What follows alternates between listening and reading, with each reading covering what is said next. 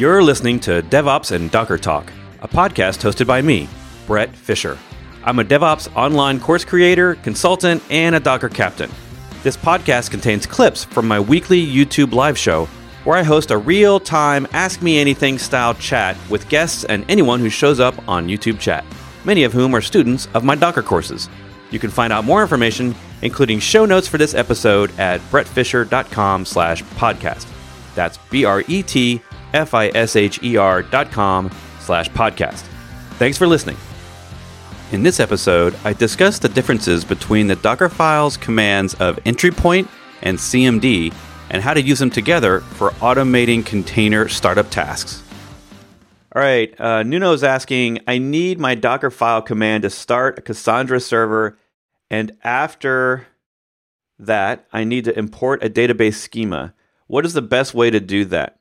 So if someone hasn't already answered you in chat, because sometimes that happens while I'm rambling on, the entry point script is sort of the universal way to do things on container startup. So this means that you have inside your Dockerfile, you have the entry point and you have the CMD. Now in my course, Docker Mastery, I focus on the CMD because that's really the thing that you need to understand at the beginning. What I need to add is a section, at least one lecture, on the entry point and discussing the various ways that you can do entry points. So an entry point, when we break it down, the entry point and the CMD are really two parts of the same single line or single command that Docker runs when your container starts. But the trick is with the magic of bash scripting, you can take the entry point and instead of it just being the beginning of the command that might be on the, in front of the CMD, it can run a script, and then at the end of that script, you can tell it to pass execution to the rest of the command line. So it may not make a whole lot of sense, but let's go check a real-world one out and see what we can see. So I'm going to pull up MySQL, because really any persistent data storage system is going to act the same way here.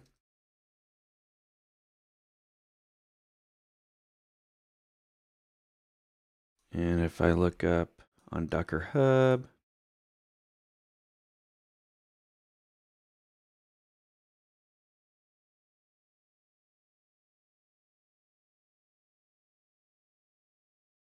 all right. So I'm at the Docker Hub MySQL official image. And if I click on any one of these releases at the top, I will get the Docker file, which is open source. And in this file, you'll find lots of things. You know, obviously it's installing MySQL and getting SQL properly configured. But down here at the bottom, you'll notice a couple of things. One is it's copying a shell script into a certain location, and it's running a symlink there, but that's just really for backwards compatibility. But down here, this is the key part. The entry point script, which the entry point itself, the command in the Docker file, doesn't have to be a script. Again, it's really just taking, if it exists, the entry point and the CMD, and it's just putting them together and running them all in one line. So you would see this, the two common ways the entry point is used is either for the beginning of a command, that maybe if you're using Docker to run a command line utility, I do this in HTTP ping. Let's see if I can... So I have a Docker image rather, and a GitHub repo behind it. And what it's doing is it's running a single command line utility in a container. And the way that it works here is I have the entry point being the command itself.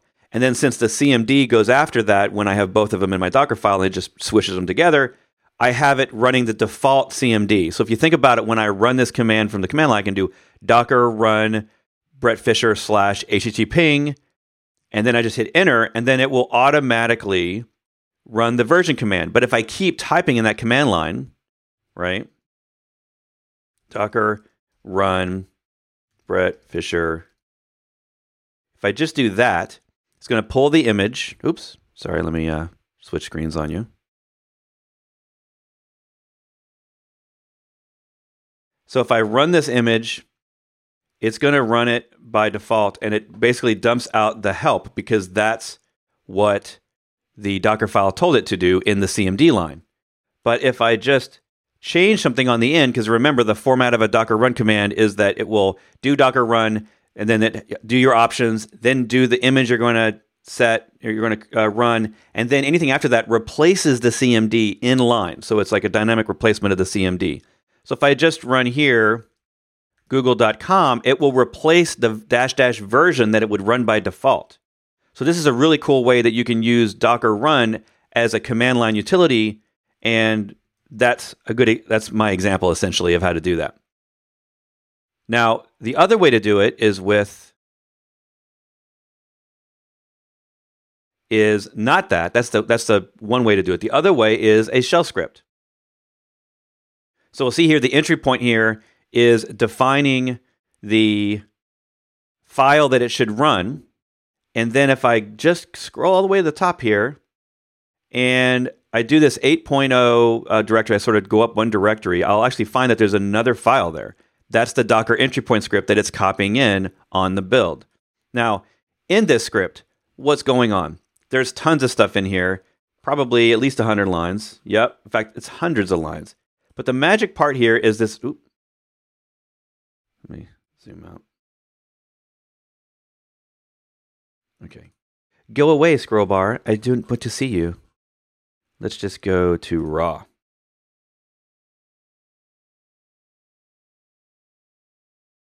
That very bottom line there, that exec and then the $@ that tells the shell, hey, I'm ending this script. Please pass the execution to the rest of my command line, which would be whatever's in the CMD. And in this case, it was the MySQL daemon.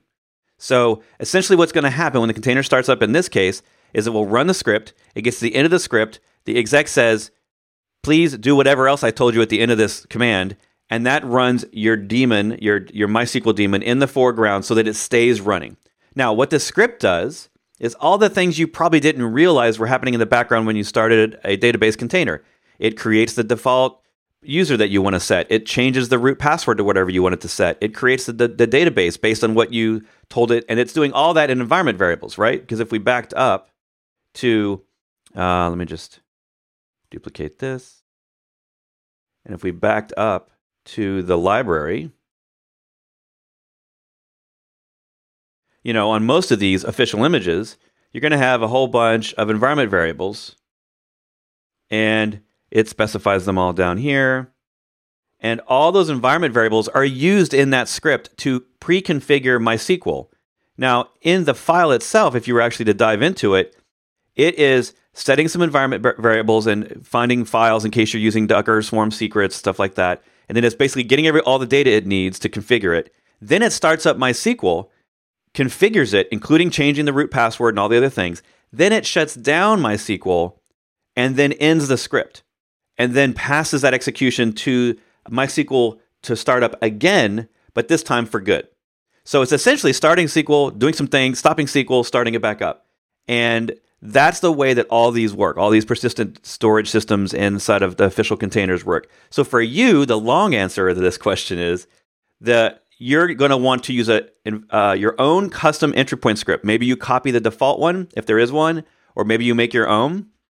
And then you would make your own image that would then create that schema initially on the first startup. Now, once you have your schema inside the database, you're not going to really want to update schemas that way. You would want to do further schemas through some other utility outside of that container, right? You would run your MySQL commands from another container, and then they would run over the network, something like that. Now, you don't have to change this at all. You could simply have it start up your Cassandra and then add the schema from a different container, but you would have to control that order, right? You would have to wait for Cassandra to start up. You would have to have another container that maybe has its own script, and then that script maybe is smart enough to keep checking for Cassandra to see if it's ready, and then when it's ready, then run your schema, either schema update or your original schema installation, essentially. You could do it that way, and that, in a lot of cases, is probably the right way to do it. But especially when you're doing local development, or you just want to spin up something small and easy, and you just want to build a schema the first time, and you want it to do it automatically, then what you would do here is you would use the official default image, and you would add your own schema and file to that in your own custom image. And essentially, it would, when it started up the first time, it would do that. Now, here's the problem, and you got to watch out for this. This entry point script runs every time the container starts, at least from that image, right? From that image that you had built, the custom one. So you want to make sure that your script is smart enough that it doesn't rerun the schema over and over again on a database that already has the schema. So you have to build in that intelligence, and that's why sometimes, depending on your model, if you're thinking of updating things regularly, or if you're constantly moving databases around in a Swarm cluster or a Kubernetes cluster, then doing it inside the database container itself may not be the right strategy for you. But this option exists, so check it out. And that is like the Cliff Notes on what to do with entry points, which was not in my original course. So I could probably just add this video in there and at least have supplemental material for now. That's probably better than having nothing. So thanks for listening, and I'll see you in the next episode.